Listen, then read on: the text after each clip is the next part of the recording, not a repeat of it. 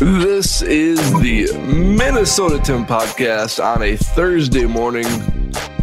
And as always, for the second straight week on a Thursday, but typically it's on a Wednesday or Thursday. I'm sure you guys don't even care. Jake. Jake's Takes. It's Thursday morning. First, I need to ask you, because the Minnesota Tim podcast is having a spectacular month. We're going to hit easily over 1,000 downloads.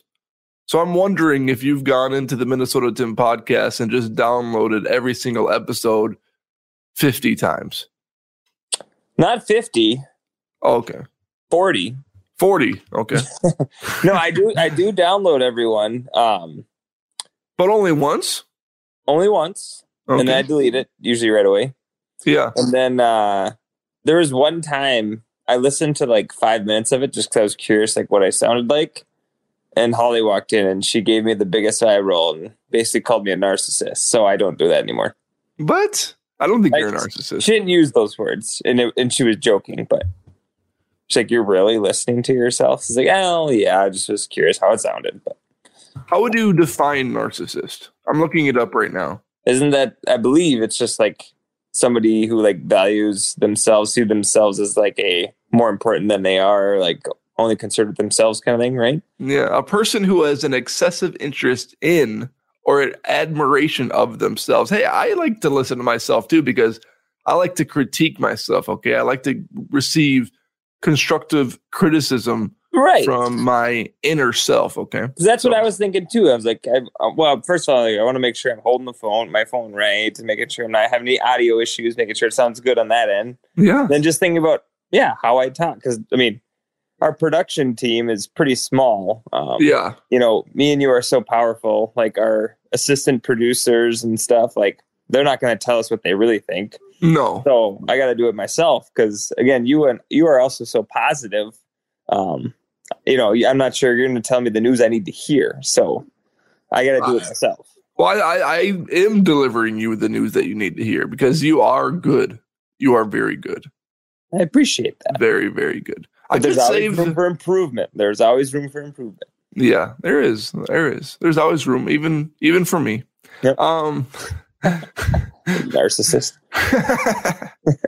Even as amazing as I am, Jacob, there is even room for me to improve. Obviously, we're going to get into the Vikings-Giants game, but I was reading some news this week, or there's a headline that popped up. I didn't click on the article. And there's just a pet peeve that I have, or it's just more of a question.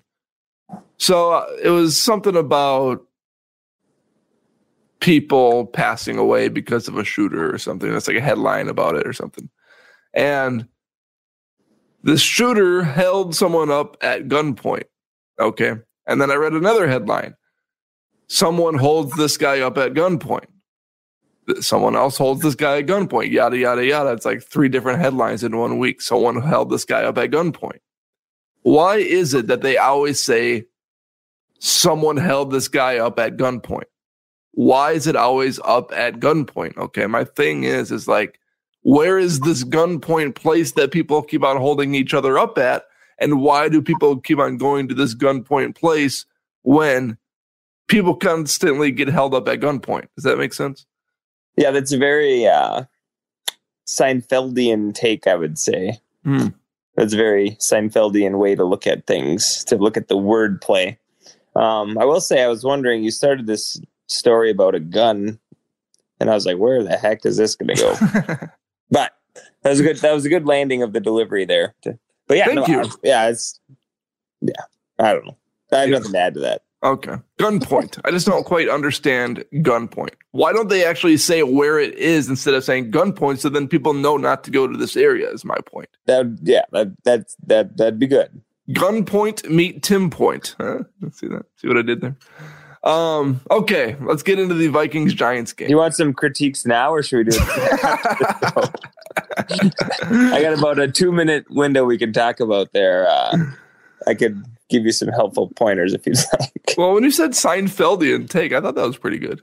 I know, yeah. That's something. That's the exact kind of thing he would do, right? It's looking at words a different way, and observations and but I don't quite understand how you look at gunpoint a different way though. They say at gunpoint. It's not like they were being taken up by a person with a gun at this point. Well, at gunpoint literally just means the person held a gun at pointed at them. Oh, that's what it means. But it doesn't. Did you not know that? No, I mean, I knew a gun was involved, and I knew a gunpoint wasn't technically a place that they were describing. But I just don't quite understand the sentence. I don't think the sentence makes sense to describe what it actually means. Yeah. Yeah. So I don't know. I guess holding somebody at gunpoint is just saying they are pointing a gun at somebody. Yeah. But yeah, I just don't think headlines make sense when it's written that way. It makes it sound like it's at a place. And that's a bad place to be. That's a bad place to be. You don't want to be there. I guess either way, it's a bad place. But yeah, okay. Yeah. I see. Okay. We can move on. Sorry. Just saw that as a headline. And that's all right. I wrote it in my notes to talk about later. Have you put deodorant on yet? No, I've not. Oh, interesting. I woke up kind of late today, so coming to my side of the table, huh? Coming to my side of the table. I guess barely. Okay, here we go. The Vikings-Giants. Vikings lose 31-24. What? Last offensive play, 4th and 8. Vikings threw it 3 yards to Hawkinson. Mm-hmm. Daniel Jones throws for another 300-yard game, which he did twice all regular season, once against the Vikings and once against the Detroit Lions. So he did it twice against the Vikings this year. Your overall take on what you saw Sunday afternoon? Well, I feel like it's as simple as kind of just it was what we saw all year. And this time, at the end, the slipper didn't fit the foot. You know what I mean? Like every week we were talking about, well, this doesn't seem like the formula to be dependable in the playoffs, right? And that was every week. In regular season, we were sneaking them out, and then you get to the playoffs, things get a little more intense. And really, I mean, you're playing better opponents generally, hopefully. The Giants aren't horrendous. That wouldn't describe them as great, but they're not, they're formidable.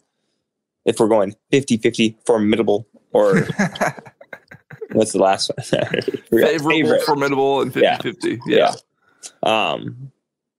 So, yeah, I mean, the Vikings probably were 60-40 kind of, play that game 10 times. They might win 6 times. Maybe it's even a 5-5 split. You'd like to think at home they'd be a little bit better, but no, I mean, the defense was a sieve. They were giving up. The middle of the field was wide open every single time. Daniel Jones looked like Michael Vick. Running around. Despite all that, ironically, right, the Vikings still had a shot to make the game interesting, either tie it or win it, going into overtime. So it's hard to complain about what the offense did really for most of the game. There's a few weird calls and weird things that happened, but I mean, that's kind of every game. You hyper focus on those things when you lose, but right. Every team has a play or so during a game where it's like, what in the world was that? Yeah. And obviously it's very different, but it's hard when you're, again, very, very different. But when I'm calling 8th grade football plays, I don't think it's that different. But like you'll drive the ball down the field a little bit. You're doing your normal runs and your sweeps and you're kind of, 3-4 yards, 5 yards. There's something in the human nature that you eventually just like, all right, let's try that double pass right now. Like you just can't, even if it's working, you can't help yourself. And then usually it's either a sack or an interception. And then you walk off the field with the D coordinator shaking his head, looking at you like, you're getting 5 yards of carry. What are you doing? I'm like, I don't know. I'm having fun. But mixing it up a little, it's a little different, obviously. But the point is that, you part of it is you just want to keep giving different looks and don't let the defense get, you don't want to become predictable, I guess is what I'm trying to say. So, like that throwback to Kirk Cousins, though, I mean, that one I might erase from the playbook.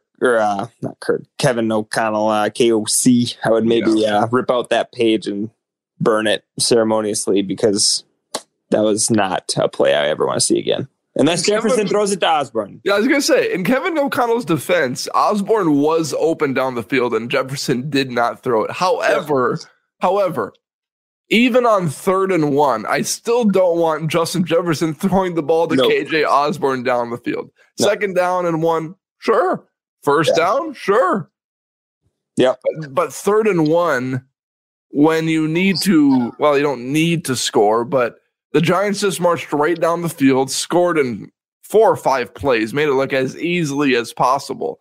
Yeah. And then you can respond with a drive of your own. The first drive looked so perfect. Cousins was hitting everybody. I think he didn't miss a throw in that opening drive. Jefferson had a couple of catches. Hockenson was dominant. Dalvin Cook was getting decent yards each carry. And then run it on 3rd and you don't run it. You do a flea flicker pass back to Kirk Cousins on 3rd and 1. It's like, so maybe just erase that Kirk Cousins aspect of the play. Say Jefferson, you cannot throw it back to Kirk Cousins. You have to run or pass. Yeah, but the play selection was weird at the time because we were getting decent yards per carry, and it even from the beginning you could just tell like the Vikings are going to get very few stops, so you need to score on every drive that you can, right? To keep up, because you're going to have to keep up. Yeah, you could tell that right away. And after the Vikings scored, there's a little hope inside of me that was like, oh, maybe we're going to dominate the Giants and win by 10, 15, maybe even 20 points. And then Daniel Jones marches right down the field in, like I said, 5 plays or whatever it was. And just open receiver after open receiver. And then Saquon Barkley runs it in from like 25 yards or something like that. And then it's like, oh, crap, here we go again. Ed Donatell's "It's time to shine" quote wasn't so shiny. It was a little dirty. No, it was a little dull. Yeah. How much blame, if any, or a lot, do you put on Kirk Cousins for losing this game? What percentage, if you had to give a percentage, would you put on Kirk Cousins? I mean, I was going to say 0, but I feel like it probably technically can't be 0. Sure.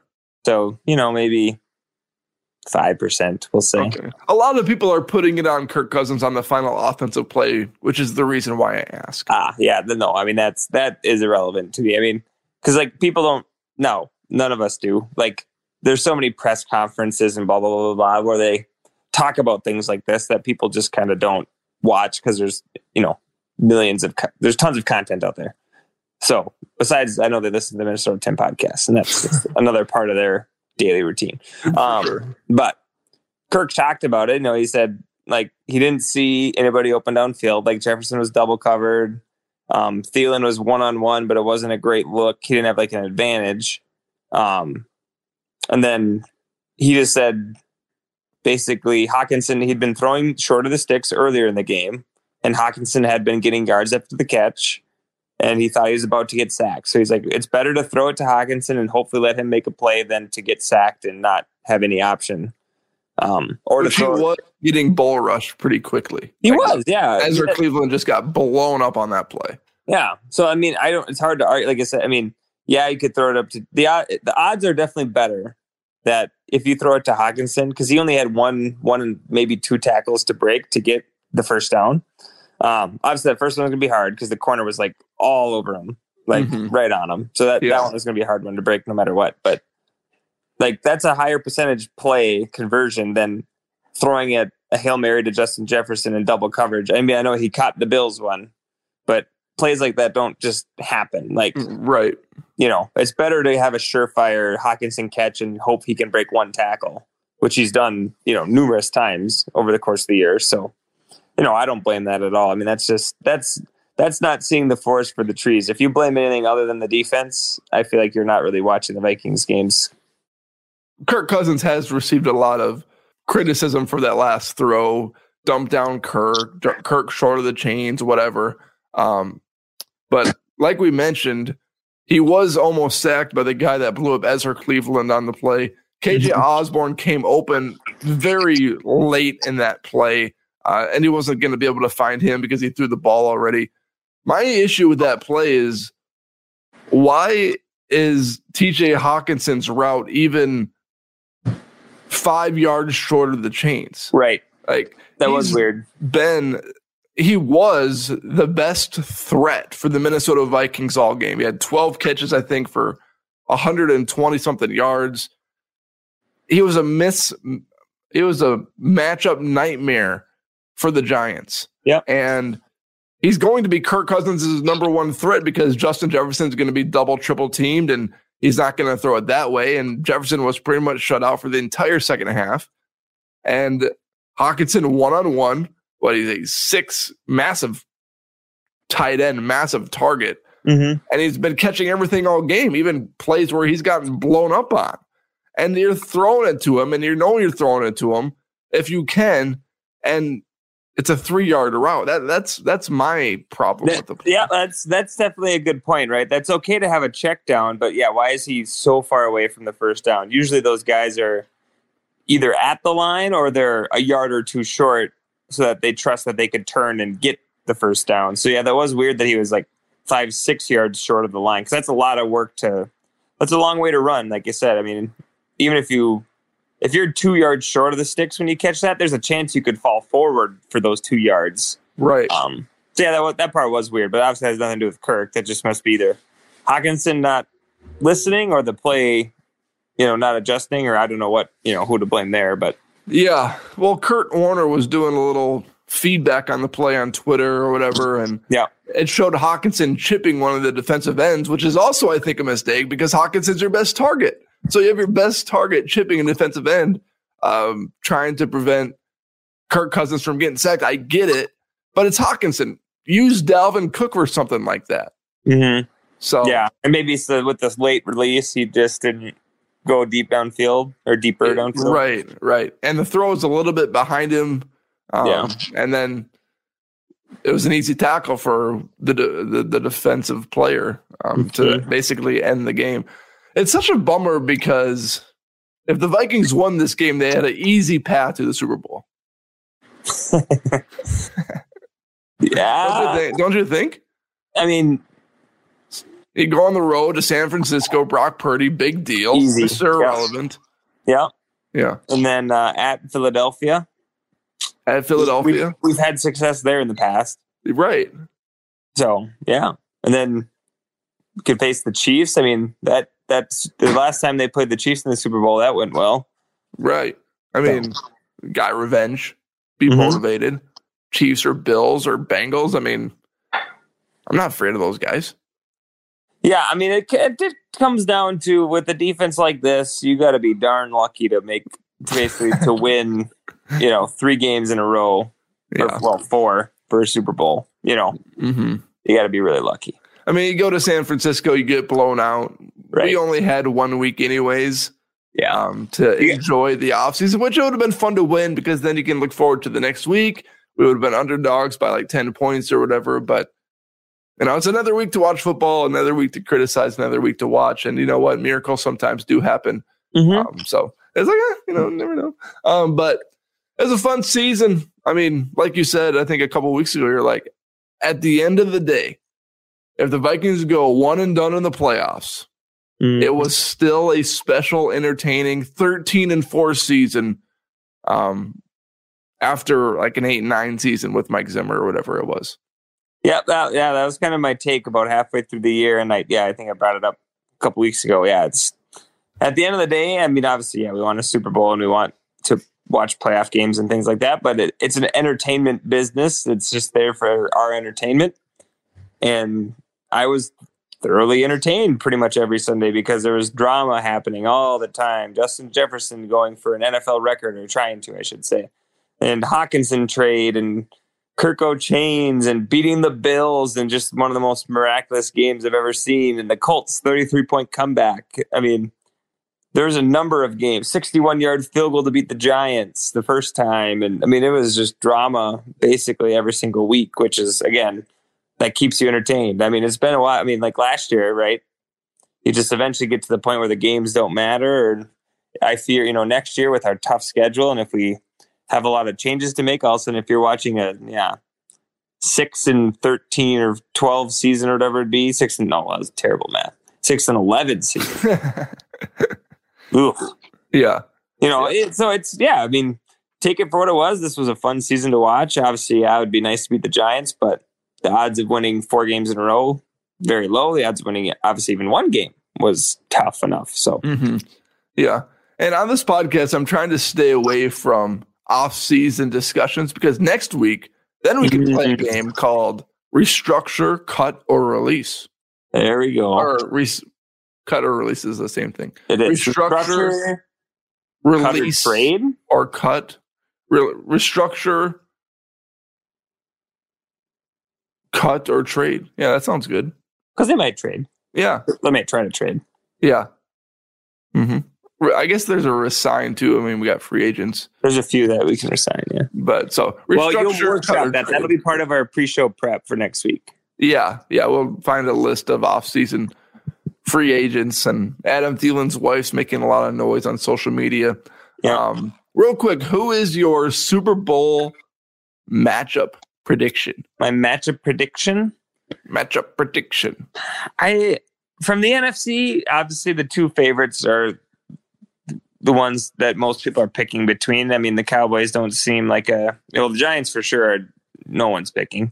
And then the Cowboys, people are kind of lukewarm. Like, they might have a shot, but it seems like it's the Eagles, 49ers. And I find it hard to believe that Brock Purdy is going to just keep going the way he's going. It's unbelievable. It is unbelievable. I mean, I know people are surprised by it, but I feel like people aren't surprised enough that this 7th round Iowa State guy who wasn't, I mean, he was good in college, but it's not like he was insane. He was the last pick in the NFL draft. Right. And he's what is he now? 6-0 in his 6 starts. And he's just yeah. And now, obviously, again, we talked about if Kirk Cousins is the quarterback of the 49ers, you can win a Super Bowl, right? Because that defense.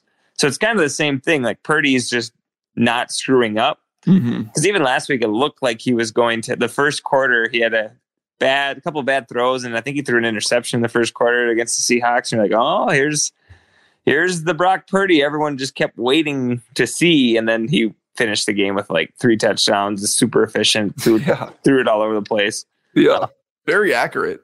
So as much as all that being said, I'm still going to go with the 49ers. Yes, yeah. Because it's just, their defense is insane, and it's just, I don't know. There seems to be some magic there. And then on the AFC is harder because there's the Bills, there's the Chiefs, there's the Bengals, and there's a 4th team who probably won't win. Who's that? The Jaguars. That's right. Hey, the Bengals beat the Chiefs last year. Yeah, Joe Burrow's a little different than Trevor Lawrence, but maybe Trevor Lawrence is stepping into that role now. I don't know. This is a tough one. This is a tough one because I got to think. So the Chiefs play the Jaguars, right? Is it Bills? Yes, Chiefs, Jaguars at Cincinnati.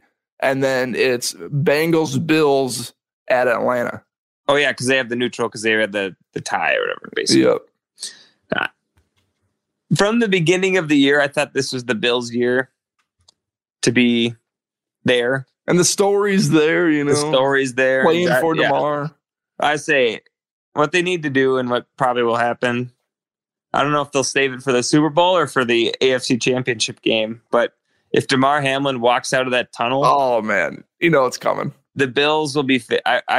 They could set the line at 75 points, and I would still take the Bills side. I'd say nope, the Bills are going to win by 80 points. Yeah. So we'll see when they use that because that'll be the most emotional, powerful. They got that in their bag. I think they're saving that for the Chiefs game. Yeah, well, and I mean like you said, I mean it's indescribable what that moment will be like for the fans, and because for them, hopefully the Jags beat the Chiefs.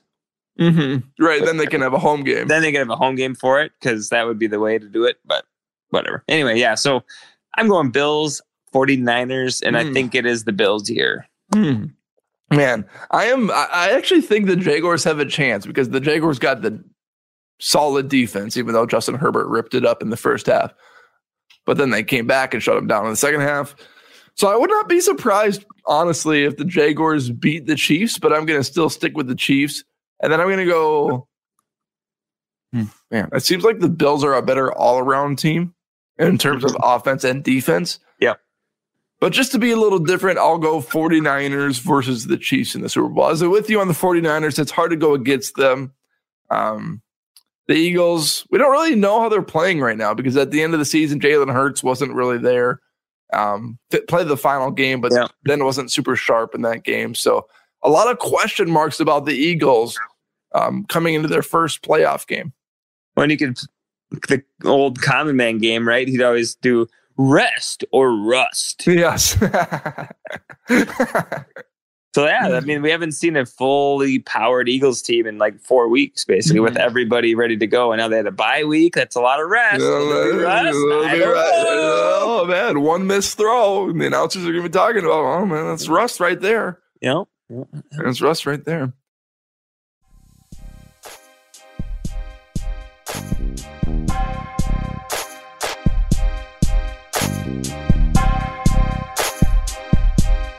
You guys had a basketball game last night. My inside sources in our pregame meeting, you said that you lost by 2.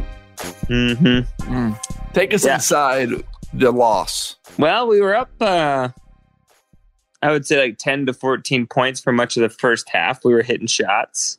Caleb was hitting a lot of shots, getting us through. Second half, we started to cool off a little bit. And they were by no means were they a slouch. They had some good players, so they were a good team. I would say I think we only beat them by a little bit last year. So we were up the whole time though, and then also with 2 minutes left, they scored a couple baskets, so they were up 1. And when we're on offense, the clock runs under 2 minutes, and that's a great rule. When they're on offense, it doesn't, so it forces you have to go try to score. Yeah, that's a great rule. I love that rule. So we got down. How did it work? We were down by, I think we got down 5. They must have scored 2 kind of 2-pointers. And we came down and scored a layup. Or no, Caleb hit a mid-range jumper to make it 3. Then we came down, got another stop. And then with like 30 seconds left or 25 seconds left, I hit a 3 finally. I was bad. I was bad. Do not compliment me. I was pretty bad. So you're the opposite of the narcissist. Yeah, I missed a lot of 3s. They were rattling out in the front rim, but I got the last one. I was happy with that at least. Oh, there you go. You showed up when it mattered. Tied the game, and then they, with like 20 seconds left, they kind of stalled, gave it to their best player, and he drove in the lane and finished one at the buzzer, basically. Oh. Kind of like a contested layup. So it was a good game. They hit a lot of shots the second half. Yeah. A couple guys that I was like, but they still hit it anyway. So it's the regular season. So that's the regular season. Just got to be one of the top 2 teams. But that's going to make it harder now, but we can do it. Yeah. Timberwolves lost last night to Jokic, who had another triple-double without Rudy Gobert, without Karl-Anthony Towns. I'm just looking at this headline right here, or not this headline, this tweet by Dane Moore. It says, the Wolves were up 118 to 113 with 2:51 to go in the game and did not score the rest of the way, while Denver scored 9 points. He's got a video of the final 7 possessions, and brick, turnover, brick, D'Angelo Russell off the side of the backboard from the corner. It's like, come on. That's not a way to finish a game. Like, I'm so glad I did not stay up to watch that game. Because I had like a half thought. It's like, I don't really have much to do tomorrow. You have to get up early and record, but after that, and it's kind of a casual day. Maybe I'll stay up. It's on ESPN. Timberwolves could use a win. But if I stayed up and watched the final 3 minutes of that game to see the Timberwolves not score with like 3 minutes left, I would be mad at myself. Yeah. Are they going to trade D'Angelo? I hear he's kind of the main. Yeah, he's kind of the piece that they're looking to trade. I mean, I don't know. What do you get back? Yeah, you're not going to get a whole lot. Yeah. So I had an idea though. Hear me out. Yeah. I saw part of the Jazz game the other day. Yep. And I thought they had some weapons. So I was thinking, if we could trade, the Wolves should file a petition to allow us to trade all of our first round picks, because you can only trade every other year. Yeah. So I'm thinking if we could trade maybe 3 of our first round picks, plus like Jaden McDaniels, and maybe we might have to throw in like Jalen Noel or something just to make it work. Yeah. For Walker Kessler, who says no? We've done it once. Why not do it again? It was an idea. I thought, now's the time to be aggressive is what I was thinking. Yeah. Right. I mean, we did all of that stuff for Rudy Gobert. Are you saying that was a stupid trade? Why not? No. I'm saying the Timberwolves. If I approached the Timberwolves, if I approached Tim Connolly and said, would you do the Rudy Gobert trade over again? Do you regret that? And he'd say, no. Well, then do this exact same trade for Walker Kessler. Stand by your stance, okay? Have some balls. Yeah. It'll be interesting because this trade, I think everyone said from the beginning, it's a fine trade if the Wolves are catapulted into title level, like top 4 in the West. Yeah. But if the Wolves never sniff top 4, it's going to be one of the worst trades in NBA history. Yeah, and NFL history. We got Herschel Walker. But you got the Timberwolves with the Rudy Gobert trade and the Vikings with the Herschel Walker trade. Now the Twins just have to... I guess we traded David Ortiz for a bag of peanuts, so that probably is bad too. That's up there. Yeah. The Yankees just steal our good free agents, so it doesn't really matter. Except for Carlos Correa. Yeah, Minnesota's where he always wanted to beat him. Yeah, well, obviously. He wanted to raise his kid in the area where it's nice. Minnesota. I did appreciate it. I mean, I do respect his honesty in that I feel like Minnesotans should just accept it because, like, we were the 3rd offer in terms of money, right? Like, the 3rd highest offer. So he went to the 1st highest offer, and then that fell through.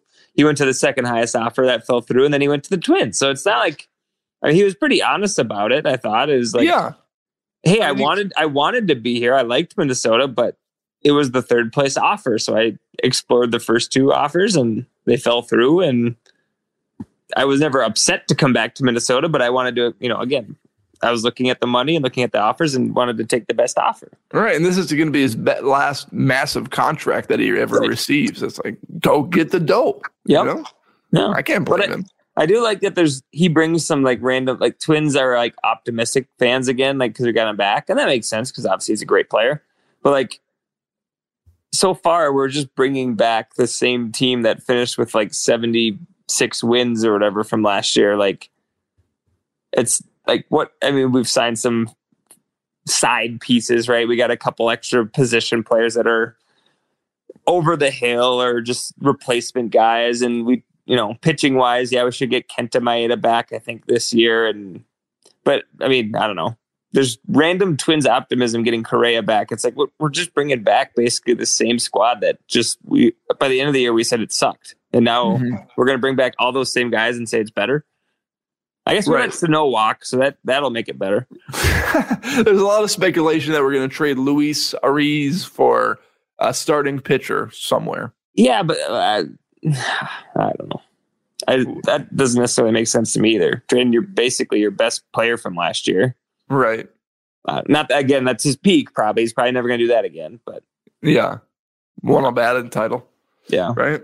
He did. Yeah, he was the best average in the AL. Man, wow. A lot of speculation this offseason. Next week, we're going to speculate on the Minnesota Vikings. So continue to come back to the Minnesota Tim podcast because we're narcissists and we think we're amazing. No. We're not a narcissist, but I will tell you. We are amazing. There's no 2 people in the world more plugged in about what might happen this offseason of the Minnesota Vikings. So if you want completely accurate and 100% truth, I won't even call them predictions because, again, it's not really even predicting. It's just telling what's going to happen. Tune in next week. People don't know that I have Quessie's and Kevin O'Connell's phone bugged. I'm like FBI. Yeah, something like that. And we're not narcissists either. Well, that's just facts. I mean, we don't think we're amazing. We know we're amazing. Yeah, it's different. Yeah. Yeah. It's just, you walk around with a swagger and you just know it. Yeah. And people are at your feet asking for autographs, asking to put out podcasts. What else can you do? No. Well, thank you, Jacob. You were amazing. Okay. You can go listen to yourself after this and break it down and break down the all 22. It was great. I might just do that. Write up a scouting report. Yeah. Thank you for coming on the Minnesota Tim podcast again. Thank you. All right, everyone. Have a great week. Jacob and I will be back again next week and his lovely cat. And we'll talk to you soon.